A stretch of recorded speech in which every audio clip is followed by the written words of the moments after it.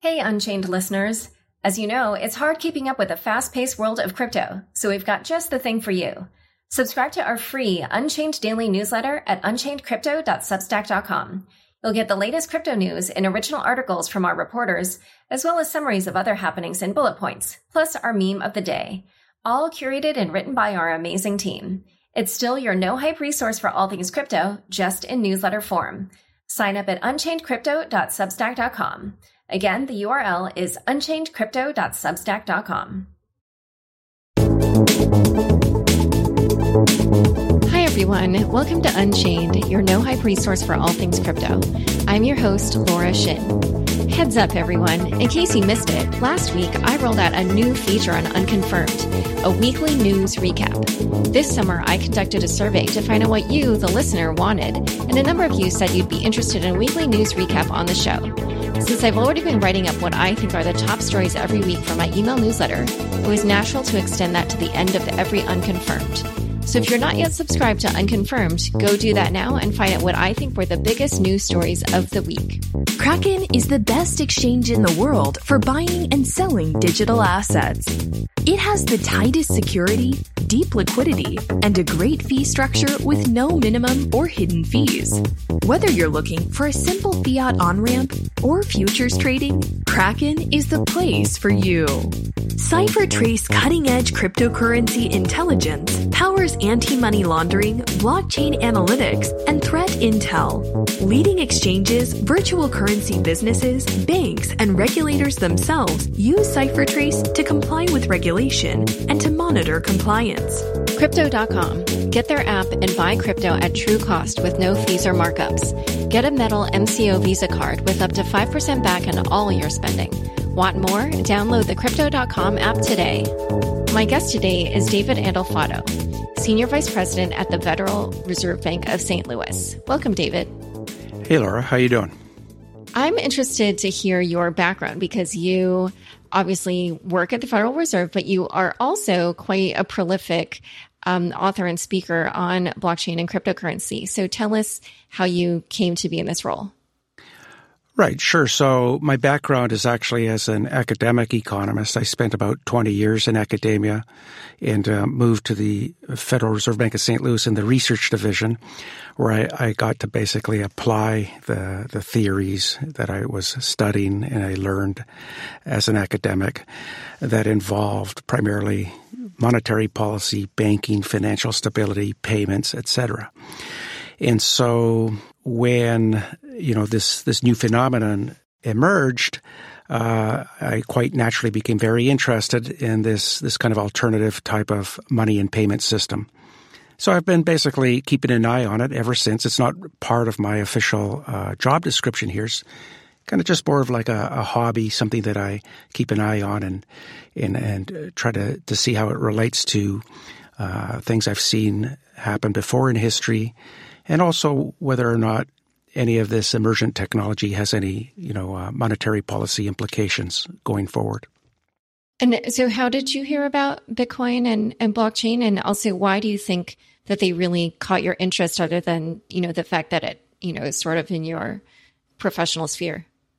Yeah, well, I've as a bit of an historian of monetary policy and monetary developments, I was aware that there have been many attempts in the past of, private currency issuance or non-government currency issuance, and that when I first heard about Bitcoin, I think I probably heard about it kind of referred to as kind of people were very, very skeptical at the time, calling it a scam. I mean, I think Paul Krugman famously wrote something on it that intrigued me. And so I think if I recall correctly, I mean, that's, 5 or 6 years ago now, maybe longer, but I decided to peek under the hood to see what all the fuss was about. And I quickly, it didn't take me too long to realize that there was actually something quite interesting, something quite novel about this new innovation. And that's just basically how I got started in studying the phenomenon and kind of researching it. And I continue to do that today. So before we get into the meat of our discussion, which is going to be pretty wide-ranging and really interesting, I just want to make sure that the listeners kind of understand essentially like what the Federal Reserve does and also what the different regional Federal Reserve banks do and also the role of commercial banks. So can you just sort of talk generally about, how all of that works? Oh, yeah, sure. So the Federal Reserve was founded in 1913. It was founded after the United States had experienced a number of severe panics in the latter part of the 19th century, financial panics, and one of the big ones happened in 1907. And what was decided at the time was that this type of very, very, unstable kind of financial structure needed some sort of backstop, some sort of government sponsored bank to kind of help stabilize the financial system. There were attempts in the past, two other attempts that the first and second national banks in the United States that failed to get their charters renewed. The Fed was established as it's a very unique kind of creature. It's kind of like this public-private sector partnership. It's not completely public. It's not completely private. It's kind of this mix. And, the Fed was basically designed to basically be there as a backstop and to serve as kind of a lender of last resort, to provide an elastic currency, as the phrase was used at the time. And since then, it's evolved over time, to play a major role in facilitating payments in the United States. It played a big role in clearing checks, for example. And also there's that part of the Federal Reserve that is responsible. It has congressional mandates to use the powers that it has to fulfill its congressional mandates of price stability and full employment. And so the Federal Open Market Committee is responsible for that. And that committee consists of the 12 regional Fed presidents plus 7 representatives at the Board of Governors. And basically this is, most of your listeners are probably aware of that part of the Fed where the FOMC, the Federal Open Market Committee, makes decisions about the path of interest rates in the economy to help regulate inflation and economic activity according to the congressional mandates that it has. And can you also elaborate on the role that commercial banks play in the banking system? Sure. Commercial banks, there's a lot of them in the United States, thousands of them. And these commercial banks all have accounts with the Federal Reserve Bank. In fact, they are basically digital currency accounts. Fedwire, for example, is a real-time gross settlement system that the commercial banks use to clear payments with each other. So this is kind of interesting in of itself in the context of the talk today, because as we speak, for a long time, we already have had a central bank digital currency, but it's been restricted basically to the commercial banks. So the Fed plays a major role in facilitating payments across banks as they, help facilitate payments that occur in the private sector. So when you go and you make a payment to the Starbucks merchant, your account is debited, the account of the merchant is credited. There's got to be a flow of funds from the two accounts. What's happening in the background is that Federal Reserve funds are flowing from your bank to Starbucks Bank, and that happens through these back channels in the payment system. All right. So this sets enough of a stage for getting into the meat of the discussion, where we're going to talk about all the different ways that developments in the crypto and blockchain world are sort of intersecting with your world. Let's talk first about probably the biggest news of this year, which is Libra. What do you think of the Libra proposal? It's intriguing. There's been a lot of proposals. This is not new. This is not new by any means. There's been a lot of proposals in the past to create Libra-like objects. The special drawing right at the IMF, the International Money Fund, is an example of this type of Libra that, although it has limited access, there have been many proposals in the past to do it as well, pre-internet days. What's different about this is, of course, we're now in the internet era, and also Facebook is a social media giant. It has over 2 billion users. So it already has a really vast network in place already. So people can talk to each other through Facebook. And that's, at the end of the day, what money is and money transfer is all about, is talking to different accounts. It's information transfer. And so what makes Libra interesting is you've got this large private entity with this just humongous network already established that could potentially, move information around. It already does move information around. It kind of, you can talk to your friends, for example, but imagine asking, opening up an account at Facebook and asking, whoever's in charge to debit your account of whatever, Facebook units or Libra units, and crediting the account of somebody else. In principle, Facebook could be involved in this in a way that could have a major impact on payment processors around the world on a scale that, like I said, these types of proposals have been around in the past, but just the massive scale that Facebook brings to bear on this possibility is what makes it really interesting.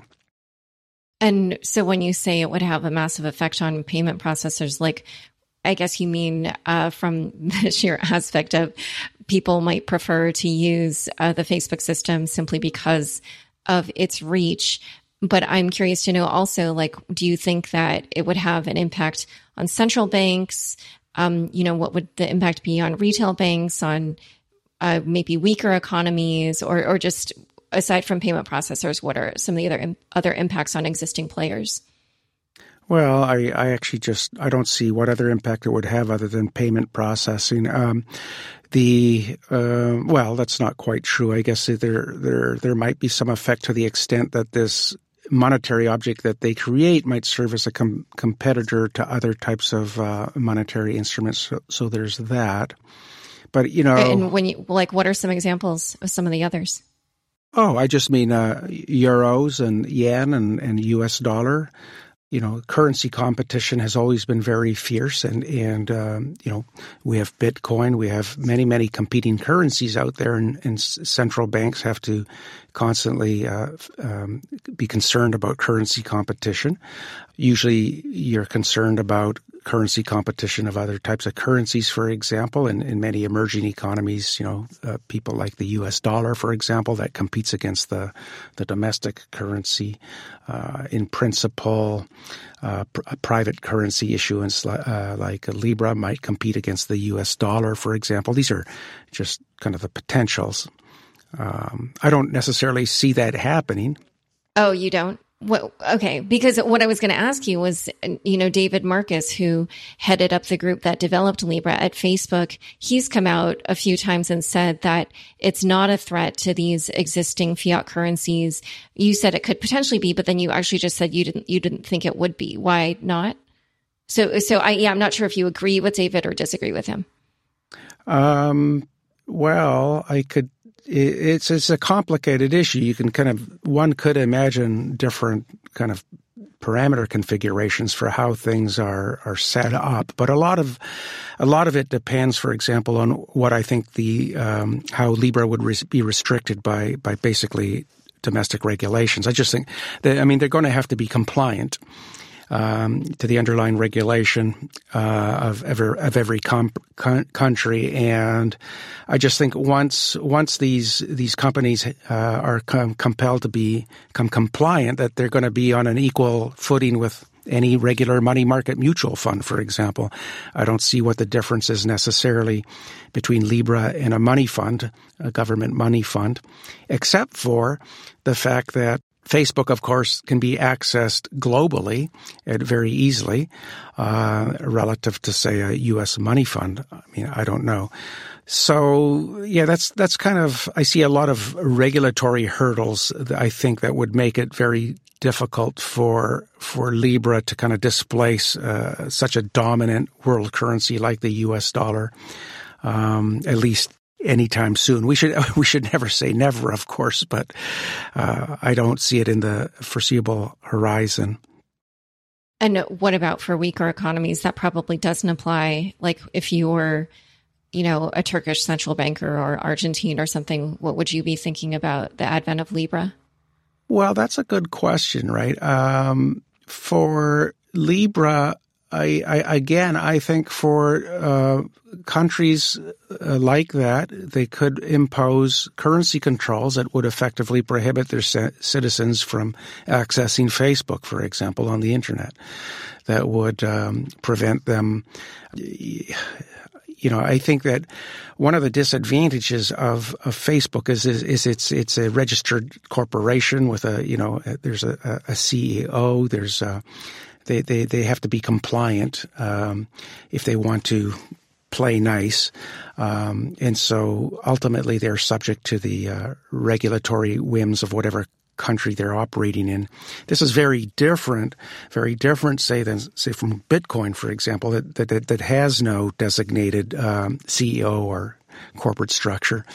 So it's a very, very different, competing against Bitcoin is completely different animal than competing against, say Libra. So even there, I think that, it kind of depends on how open the jurisdiction is to permitting its citizens to process payments using some private provider, like Facebook. It just kind of, at the end of the day, just depends. Yeah. And even what you were saying about how they could shut off access to Facebook, Facebook claims that it will be the Libra Association that will be in charge of Libra, and that there will be other wallet providers that are built on top of this network that's controlled by the Swiss entity. And so even if people couldn't access Facebook, maybe they could access these other wallets. But we're getting really far ahead of ourselves because we don't even know if Libra will launch. But it was I was also curious to know, you talked about how Libra is not that different from previous attempts to form, like you compared it to the SDRs that the IMF has created. And I just wondered, in general, what do you think of the way that Facebook approached Libra? Like, if you were to have designed a global stablecoin, would you have done it the same way? Or do you think, it was a mistake not to just peg it to the dollar, or, just on the design of it? What's your take? Well, I mean, the idea is, in terms of like creating a stable coin, I can kind of see the logic of the approach they took. And indeed, I think that they may have very well have been inspired by the approach that the IMF took when the IMF, the International Monetary Fund, created the special drawing right.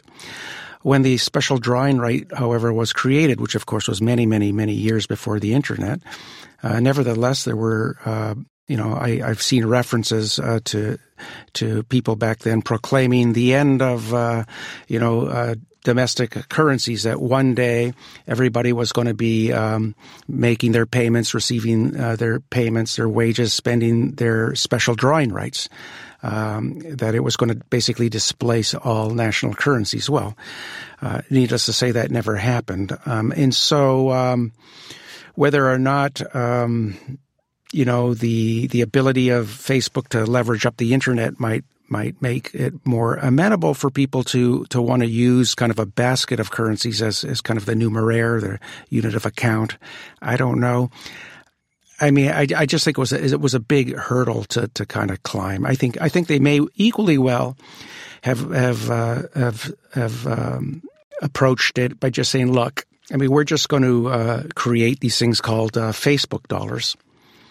Just the way a lot of games create their own credits inside, their environment. Facebook just can create its own money. Could be, airlines create air miles. Various companies create coupons redeemable in money that they issue themselves, little credits. So Facebook credits. And right, but what would the value have those been? Like, would it have been pegged to the U.S. dollar then, if you're saying that they should have just created, Facebook dollars? Are you saying it should have been pegged to the US dollar? I guess it depends on what your objective is. I mean, if you wanted to peg it, you could try to peg it to the US dollar. But I mean, I don't know. I guess you could have chosen that model too. The U.S. dollar is the dominant currency, but I guess for a variety of reasons, right? You might want to move away from having the U.S. dollar being the dominant currency. They probably have in mind that they have a global set of users, and these users may have wanted a currency that was backed more by a basket of currencies rather than just the U.S. dollar. So I can kind of see the motivation behind that, but I mean, I don't know. They could have alternatively, like I said, just created their own Facebook dollar. And right, but that's why I was asking you, like, what would the value of that have been? Like, what would the exchange rate have been? Just a floating? Are you saying then? Oh, I see. Okay. Yeah, just a floating exchange rate. I mean, so one way to envisage what this currency, because I guess you have to distinguish between this currency as a store of value and as a kind of what I think some economists have called a vehicle currency.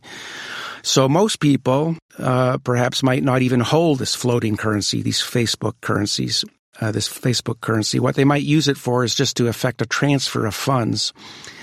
So they'll just buy it for a very short period of time, transfer the credit from one Facebook user to the other Facebook user, to facilitate the payment very quickly that they couldn't otherwise facilitate, say, through the correspondent banking sector in the world.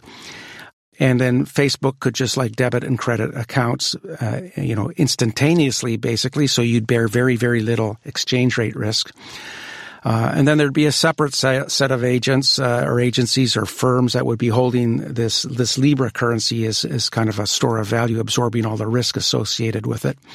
So that would have been a kind of an alternative model. It's not entirely clear to me which is the best way to go. Okay.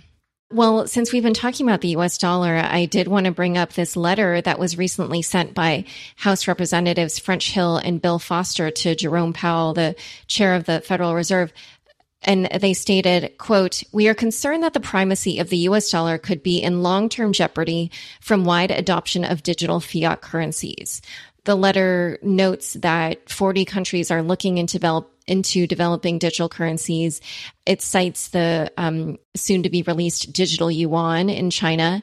And it concludes by asking Chairman Powell if the Fed is looking into a digital U.S. dollar, how it plans to respond to competing digital fiat currencies, what the Fed would need from Congress for the development of a dollar, et cetera. What did you think of the letter? And do you think they're right to be concerned about the long-term primacy of the USD? No, I don't think they should be concerned about it. I mean, the U.S. dollar is, if anything, solidified its hold as the primary currency in the world since the 2008 financial crisis. There's been a lot of regulations passed worldwide, Basel III, for example, that have solidified the role of the U.S. dollar as a regulatory object. So I don't think I'd be too concerned about that. But I have to say this, even if it was true, I mean, who cares, really? I mean, most countries don't have a world reserve currency. I mean, it's like Canada, for example, seems to be a perfectly respectable country to live in, and nobody wants to hold Canadian dollars except for Canadians. And whenever I visit Canada, it seems like a very nice place to visit. People are prosperous and happy, and so at the end of the day, I don't even think it's a huge deal in the sense that the wealth of a nation is determined by its people, its human capital, its productivity, the opportunities it offers, and this whether or not the U.S. dollar is the world's global currency is actually kind of just peripheral. It's kind of like an exorbitant privilege, as they say, for the United States because it gets to export dollars for goods and services, and that's kind of a nice benefit to have in some sense. But I mean, it's not critical for the well-being of a nation. In terms of like a digital currency, I'd argue most people have access to digital currency already. I mean, through the they have access to digital bank accounts, for example. So the commercial banking sector is how we make payments, right? We use our debit cards, for example. And most of us, I guess most of the complaints, are, well, it's kind of interesting. I mean, I'm old enough to remember when even, you didn't have debit cards. You'd actually have to use checks or traveler's checks and things like that. So many young people today kind of take a look at the landscape, the financial landscape out there, and they see inefficiencies everywhere in terms of payments. But one thing you have to realize is that there's been tremendous innovation in money and payments over the last 20, 30, 40 years. It's not like things are standing still. In the old days, if I wanted to travel to Europe, I'd have to take traveler's checks. I don't even know if many of your listeners know what a traveler's check is anymore. You'd have to go to the Thomas Cook office. This was how I first traveled to Europe. Yeah. You'd have to go and buy some traveler's checks. You'd have to visit the office, buy the traveler's checks. You'd have to have them issued. You'd have to go back, pick them up. You'd fly to Europe. You'd have to go take a taxi to American Express or Thomas Cook office. It'd be closed because it was a bank holiday, so you'd have to go back home and go back the next day. Then you'd go back and visit the office, and then you'd make a big cashing of lira if you're in Italy, for example, and then you'd have to carry around a wad full of lira in a country where maybe you didn't. I mean, today you travel to Europe, and I take my credit card. I mean, it's great. It's like so. Yeah. There's so if you were to design like a US dollar CBDC.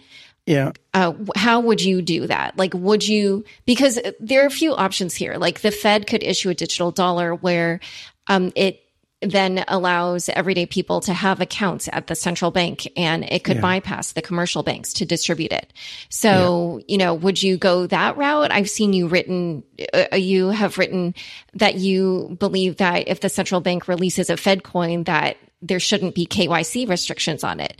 So just describe for me your ideal US digital dollar. Right. Well, I'd be very careful about that last statement you said about FedCoin. There's different models of what one means by central bank digital currency, of course, right? Kind of the old idea is just opening up the Fed's balance sheet to everybody, and not just commercial banks. So in a sense, the Fed already does that. We all own a piece of the liabilities of the Federal Reserve to the extent that we hold paper dollars. And so, one might say, well, if we're allowed to hold paper dollar accounts in our wallets, why can't we hold digital money accounts at the Fed directly? Right now, it's just the commercial banks that are permitted to have digital currency accounts with the Fed. Well, that's fine. I mean, what happens now is the digital money accounts that you and I have to hold are going to be done through Bank of America, for example, or through a money market fund, perhaps. So, in this model, it's basically indistinguishable from central bank digital currency, except that, in fact, for most people, it's just indistinguishable. You could have you could permit everybody to have accounts directly with the Fed, or you could kind of have it disintermediated a little bit. Let the banks intermediate it. That's the model we have now. And the only quibble that people have is really about with respect to the fees that banks charge, and whether or not their accounts are insured above some certain minimum level, and whether or not they can make payments overseas efficiently. These are the things that people are complaining about, and I'm not So if sure you were to design it, would you design it, bypassing the commercial banks, or like you kind of said you could do it either one way or the other? But I'm asking, what do you think is the better way?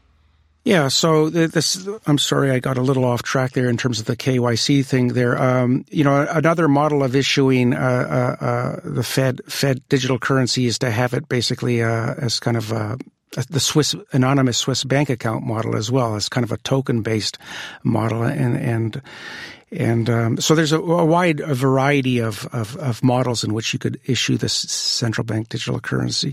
For myself, I think that many people have made the case that it would seem that there might be a role for the Fed to provide a basic utility banking service for people in the economy, very much like I guess the U.S. Postal Savings Bank did for many years from 1913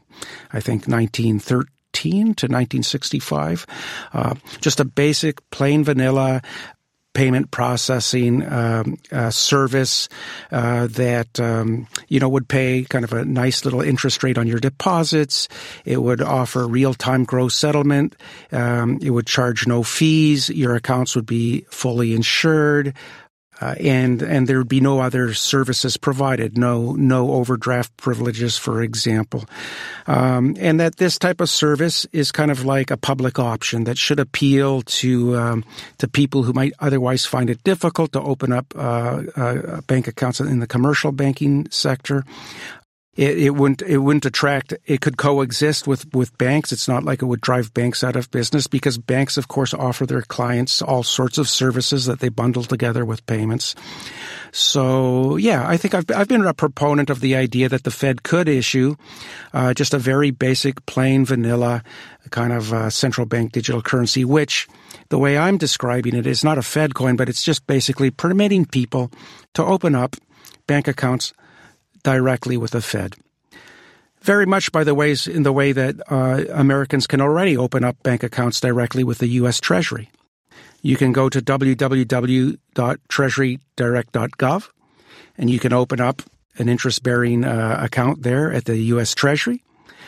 You're not allowed to make payments with these interest-bearing objects, but that's something that could be overcome. That's not a technical barrier. That's just a policy barrier. So one could imagine a world where you could kind of remove that barrier, and people could one form that this central bank digital currency could take is, in fact, in terms of treasury money, where people could make online payments directly with their www.treasury.direct.gov accounts. Many other models are possible, of course, but that's kind of the basic one I see.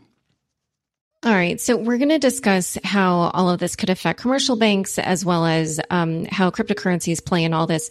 But first, a quick word from the sponsors who make this show possible. Crypto.com sees the future of cryptocurrency in every wallet. Have you seen the MCO Visa card?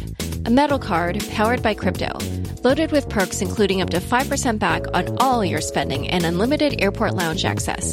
They pay for your Spotify and Netflix too. What's not to love?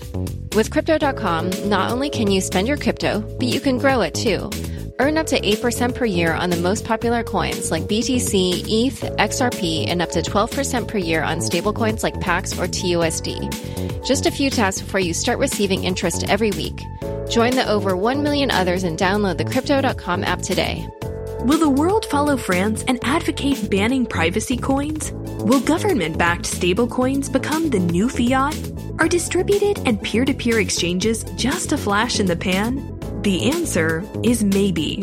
Virtual currencies can flourish and create a new, private, and more versatile economy. But that grand vision can't happen without keeping crypto clean. And that requires support of governments and accountability for bad actors. Privacy-enhanced compliance using cryptographic controls has the potential to preserve anonymity without compromising legitimate investigations. CipherTrace is working on this vision of the future. Sign up to stay up to date on the Privacy-Enhanced Compliance Initiative and receive authoritative crypto AML reports quarterly. www.ciphertrace.com/keepcryptoclean. Today's episode is brought to you by Kraken. Kraken is the best exchange in the world for buying and selling digital assets. With all the recent exchange hacks and other troubles, you want to trade on an exchange you can trust. Kraken's focus on security is utterly amazing. Their liquidity is deep, and their fee structure is great, with no minimum or hidden fees. They even reward you for trading, so you can make more trades for less. If you're a beginner, you will find an easy on-ramp from 5 fiat currencies. And if you're an advanced trader, you'll love their 5x margin and futures trading. To learn more, please go to Kraken.com. That's KRAKEN.com. Back to my conversation with David Andolfado of the St. Louis Federal Reserve. So one thing, earlier when you talked about how you didn't think it was super important that the US dollar be the, global reserve status currency. What's your take then on China's PBOC digital currency, which will be released soon? Do you think that could kind of affect the US dollar's global reserve status? And does that give you concern, especially as you're watching kind of what's going on in Hong Kong and how maybe a digital yuan could, I guess, increase China's power? Yeah. Am I concerned? I'm a central banker, so I'm paid to get concerned about everything, I guess. But I don't see. I don't know. I take kind of the view that all the power to them if they want to try to do that. I mean, they might have some success as a regional currency, like in Southeast Asia, and I think that would be fine. I mean, I personally don't see them competing on the global stage with the U.S. dollar. I mean, I just, you just have to ask yourself. I mean, how would you rather be holding your wealth in U.S. dollars or, Chinese yuan? You just ask yourself that question. A lot of it depends on how the global community trusts, a particular country. And I think right now and probably for the foreseeable future, the U.S. has got it.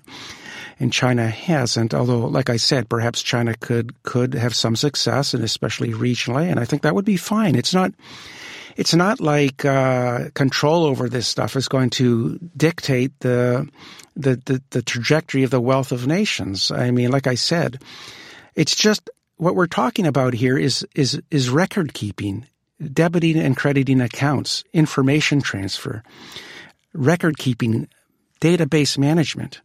I mean, it's not something that's profound in the sense of like developing human capital, developing entrepreneurial spirit, we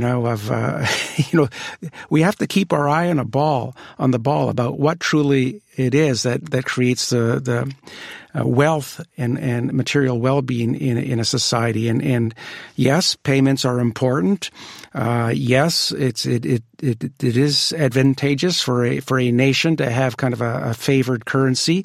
But it's not something, foreboding that, if suddenly China becomes the world's reserve currency, is the United States economy going to go into a death spiral? I just don't see that. So we have to be a little bit careful about, being too melodramatic here about what the ultimate consequences of Bitcoin or some other currency displacing the U.S. dollar. It's happened before. It's happened before in history. And, countries and people just continue to live and prosper. So in the crypto world, many people see the emergence of central bank digital currencies as practically inevitable. And I was wondering, in your world of Federal Reserve bankers, how much are these ideas being discussed and how seriously? Well, they weren't being discussed that much years ago when I started to study the phenomenon, but I increasingly, you see more and more prominent central bankers discussing the idea. And indeed, President Harker of the Philadelphia Fed just recently suggested that a central bank digital currency is among the G20 is likely inevitable now. He didn't believe the U.S. would be a leader on that front, but he sees it as inevitable. And what did you think of the Bank of England Governor Mark Carney's suggestion to have, a global digital reserve currency? Right. So that's an interesting idea, right? That's again trying to get away from the special status that the U.S. dollar has, and kind of the issues that it implies for a number of countries that like to peg to the dollar or that issue dollar-denominated debt.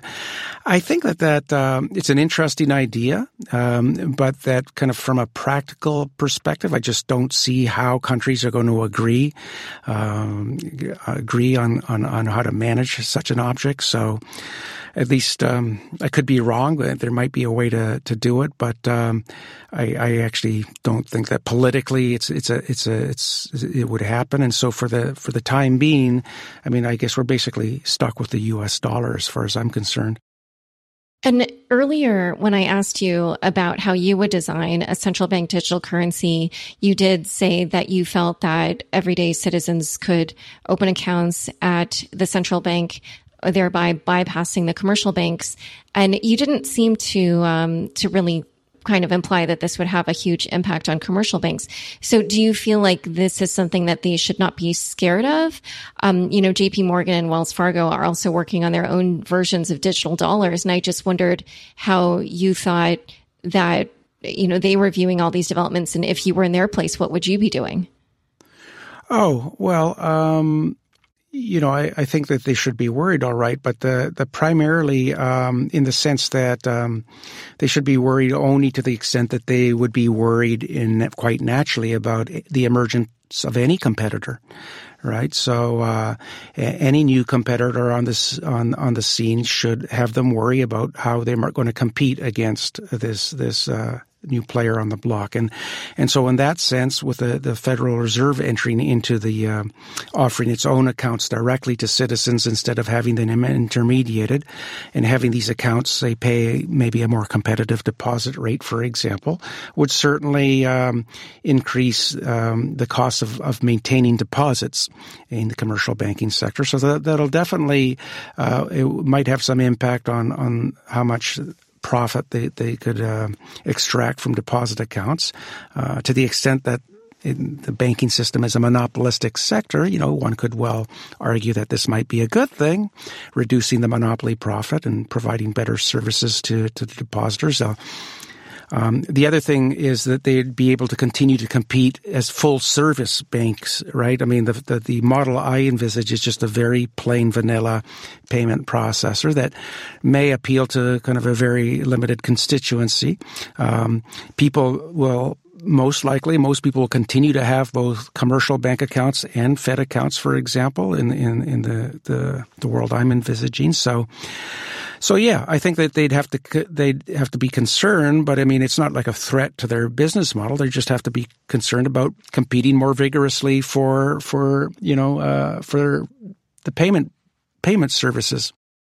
And do you think that this could also have an effect on the fractional reserve banking system? And if so, I have seen some other academic papers that say that if fractional reserve was affected, that could also, and presumably, if that became less common, that could have an effect on the creation of credit and even affect monetary policy. Do you think that, do you agree with that? And if so, what do you think those effects would be? Well, that's a big question. I think that banks would continue to, the so-called fractional reserve banking model is exactly the business of banking. Bankings are in the business of creating money when they extend loans against good business prospects or good collateral. And they issue their deposit liabilities to be redeemable on short notice, on demand, typically for currency. And so it's exactly that stipulation in the demand deposit liability that makes banks dependent on reserves and currency. The fact that they have fractional reserves is hardly relevant, I don't think, as long as they're running their business model in a responsible manner. The amount of reserves they have on hand is they always have the option of borrowing reserves from each other on the interbank market, or borrowing reserves as at the last resort at the discount window at the Fed if they're in need of reserves. So I don't see how the business of banking necessarily interacts with what I'm talking about, what we're talking here, which is about the processing of payments. The processing of payments entails the debiting and crediting of accounts. How do we keep the accounts safe, secure? How do we transfer information rapidly at little cost? How do we keep the ledger secure? These are the important questions in any database management system. But these questions are very, very different than the question of how should a bank be permitted to extend credit to, say, an entrepreneur. That's to me, that's a very different question that I don't really see how it directly bears on this question of processing payments. Right. It's more about where people are keeping their money, in order to then later make payments. So if they're keeping it in a commercial bank versus at the central bank versus... Well, like I said, though, but the private banks can compete for those deposits. They might actually have to pay a higher deposit rate to retain those deposits.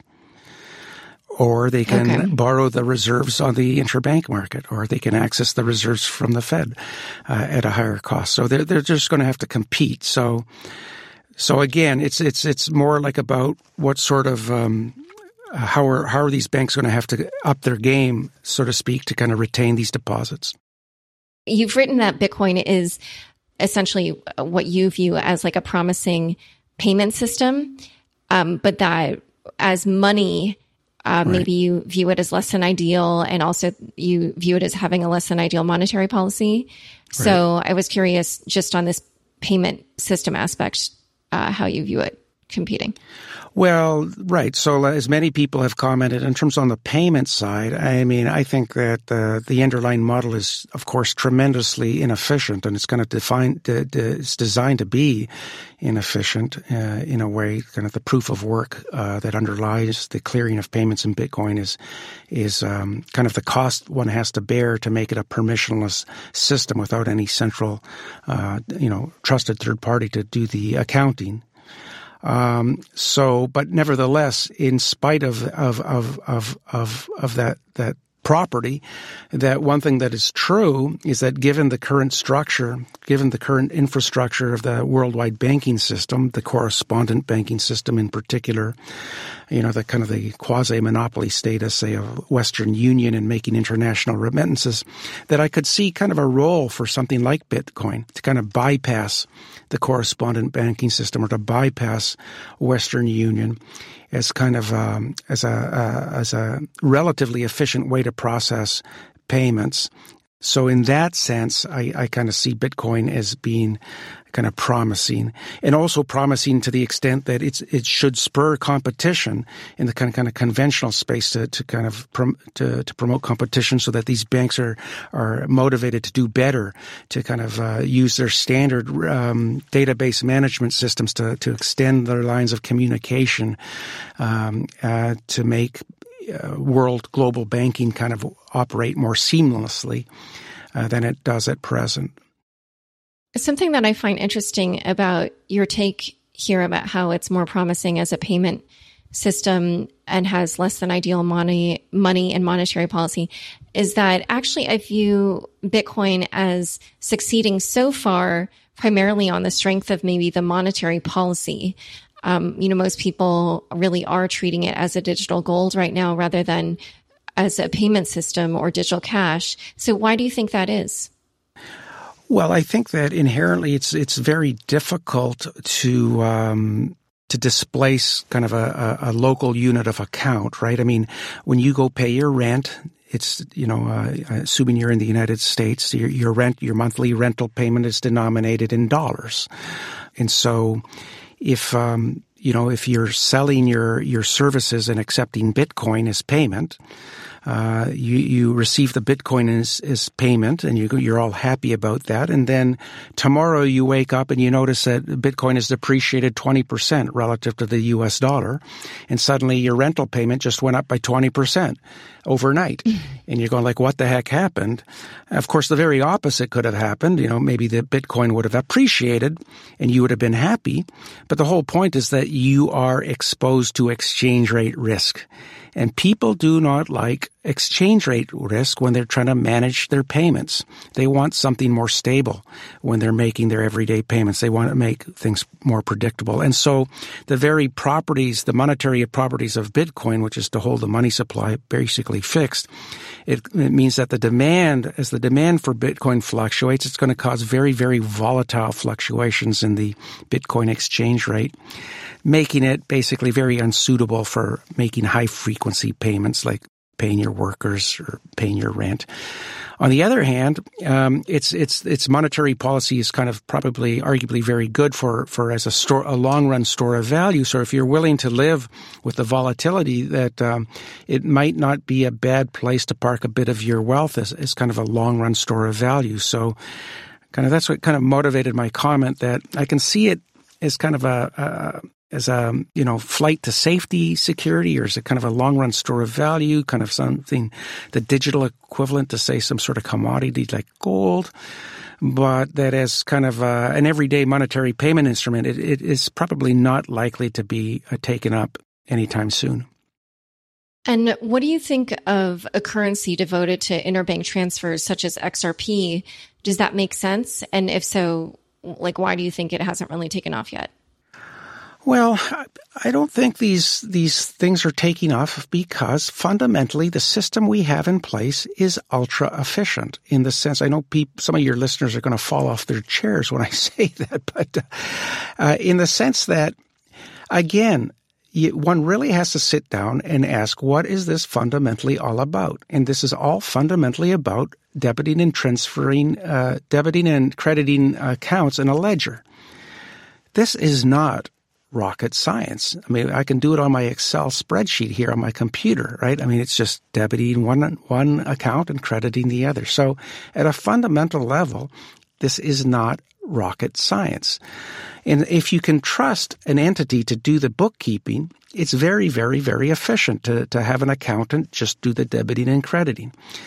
You have to worry about security. Of course, you have to worry about resilience. You have to worry about keeping backup copies. You have to worry about a whole bunch of stuff. But this is standard. This is just standard problems that people who manage databases have had to contend with for a very long time. Enter kind of the Bitcoin kind of model, the blockchain-based or kind of something quasi in between like XRP, where you want to replace this designated record keeper with some sort of more communal effort. In the case of XRP, maybe some sort of designated nodes. In the case of Bitcoin, you're opening it up to anybody in the community that wants to become a miner. They can become basically an accountant and contribute to the accounting effort of maintaining the ledger in Bitcoin. That is a very, very different type of model. This consensus-based model of recording communal information, it could be communal information in general, like the type of information we keep at a library, at a public library, and this happens to be information in a spreadsheet of digital accounts of money. Whenever you bring a community to get involved in managing a database, you introduce all sorts of problems, right? You have to achieve consensus. It's kind of tough to achieve consensus, and it becomes more difficult to achieve consensus the larger the group is. And it's not impossible, and I tip my hat to Bitcoin for actually solving this problem, but what's true at the same time is despite whatever merits this consensus-based approach has, it's inherently more expensive. And so unless you have a pressing need for a consensus-based record-keeping system, like why would you want one anyways? Even people who hold Bitcoin often hold it through a trusted intermediary like Coinbase, for example. So people have demonstrated their willingness. They love to trust their intermediaries. Why would you want to hold something that bypasses that trust? Well, there might be some reasons. Some people just might not trust the government. Some people might not trust the central bank. Some people like permissionless access to payments. Fine. But it's going to cost you. And for most people are just not worried about stuff like that. I'm very happy. I get my paycheck. I get paid through the banking system. Sometimes we complain about the fees that banks charge, but the answer to that is just let's encourage more competition. And by and large, the banking system does a pretty good job, or can do a pretty good job. And to the extent that it doesn't, like in terms of the corresponding banking system worldwide, the answer to that is not Bitcoin. The answer to that is just to let banks talk, encourage banks to talk to each other more directly, so that I can bypass the correspondence structure. Instead of going through a chain of correspondence, just open up a direct telephone line. What could be easier than Bank A in the United States talking to Bank B in Italy just directly? So that's kind of how I see things stand, my broad view on things. For you as a consumer, let's say that we're, 5 years, 10 years in the future, and there's central bank digital dollars, as well as, these stable coins on public blockchains that are pegged to USD. which would you prefer to hold? And I know there's different models of stablecoins. So which model of stablecoin would you put most faith in? Like one that is backed by reserves, one that's crypto collateralized like MakerDAO, or like a Señor shares model of stablecoin? Well, so it's a two-part question. Yeah, for under $250,000, I would hold it in a U.S. bank. There's no stable coin in the world that can beat that. I mean, there's federal deposit insurance covers that account. It's completely stable. I know that when I go to the ATM, I can withdraw my bank account at par, and that if the bank ever got in trouble, that my account is fully insured up to $250,000. And indeed, in a crisis, the insurance is probably going to go up. So there's no stable coin in the world, private stable coin in the world, that can match that stability already. But I think that the point you're trying to make is that the stable coins do not need to rely on any government insurance regime. They are basically their value is guaranteed by kind of a verifiable set of assets that they hold. And you asked me the question, which of these would I find kind of more desirable, safer? Mm-hmm. Yeah, it's not entirely clear to me which ones I would, because as a student of monetary history, I'm very familiar with what is called unilateral exchange rate pegs, which is basically where a country tries to peg its currency against, say, the U.S. dollar on a unilateral basis. And the way it does that is by accumulating sufficient U.S. dollar reserves or U.S. treasuries to back up the promises of meeting the redemptions at the par exchange rate it promises. Almost every attempt to do that in history has basically failed. And I'm not sure why I would expect anything different to happen with these stable coins that are emerging. There's really, it's conceivable, it's possible. And like I said, the models that I know of that could be run reasonably well basically already exist today in the form of government money funds. So I'm not exactly sure what's new here, except I suppose possibly that they would enable a user to make, say, cross-border payments more efficiently. I guess that would be one reason why you might want to use one of these stable coins. A lot of people espouse the potential for blockchain technology to bank the unbanked, but at least I think so far it's really barely made any inroads in that effort. So why not? Or why do you think that hasn't happened, and what do you think needs to happen for us to get there? Well, I don't know why people think blockchain is a solution to the unbanked problem. I mean, blockchain, like I said, is a consensus-based record-keeping technology that might be desirable if you want permissionless access to a database and if you don't trust a third party to do the accounting. But most people who are unbanked, don't have those problems. They're perfectly willing to have permissioned accounts, and they're perfectly willing for a banker to do the debiting and crediting of their checking accounts. So it's not like one can wave the magic blockchain and expect the unbanking problem to go away.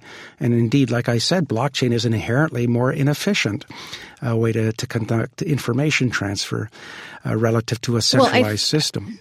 So I think the idea is that a lot of banks don't find the unbanked population kind of desirable as customers. Whereas, if you can just open a blockchain wallet, then you have a way to safely store money where you don't need kind of like the approval of a bank. I think that's sort of the thinking. No, that's a good point, actually. That is a good point. So I think that a part of this depends on what unbanked you're talking about. I'm not sure if you're speaking of the unbanked in the United States or the globally unbanked. I'm not sure that the unbanked in the United States kind of suffer from this. So, for example, compare Canada to the United States, and the unbanked issue in Canada is much less pronounced. It's almost, virtually non-existent, in fact. So there is a question of what exactly is driving this phenomenon of unbankedness in the United States. Is it regulatory? Are the banks being prevented in some way for regulatory reasons from reaching a particular constituency? I don't know for sure. I think one would have to look into that.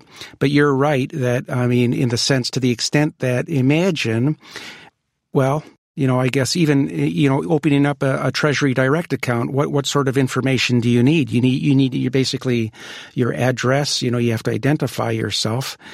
So there's that information requirement. I guess what you're suggesting is imagine you have access to a payment system where you could really just open up an account with no need to identify who you are.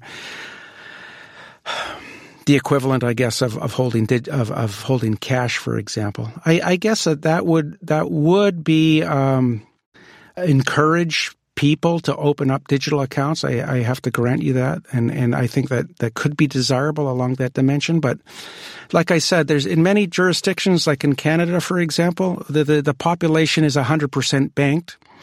Virtually fully banked, and it's done under a very conventional banking system. So it's not entirely clear to me that the solution to the problem of unbanked is kind of like a blockchain-based payment system.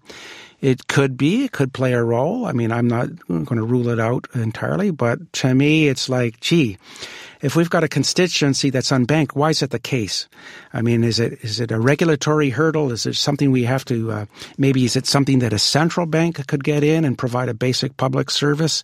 I think that would be the more natural way to attack this problem of unbankedness than just kind of hinging my hopes on kind of some blockchain sort of solution. That, like I said, is probably not a solution. All right. Well, we have run out of time. There's just so many topics we could have covered. But it's been so great having you on the show. Where can people learn more about you and the St. Louis Fed? Oh, yeah. Well, of course, naturally, we've got Google, and you can Google the St. Louis Fed, come to our website. And, of course, you can Google my name, and I have my website up there as well. As you, I think, alluded to, I have a number of I have a blog post, a blog, I should say, that I run. It's called Macromania, and I have several posts on that relate to cryptocurrency, Bitcoin, and if your listeners are interested, please feel free to email me or to search for that page. It's called My Perspective on the Bitcoin Project, and very happy to hear from your listeners if they have any questions or they'd like to push back against anything that I've said here. All right, great. Well, thanks so much for coming on Unchained. Well, thank you very much. It's been a lot of fun. Yeah, I agree. And thanks so much for joining us today.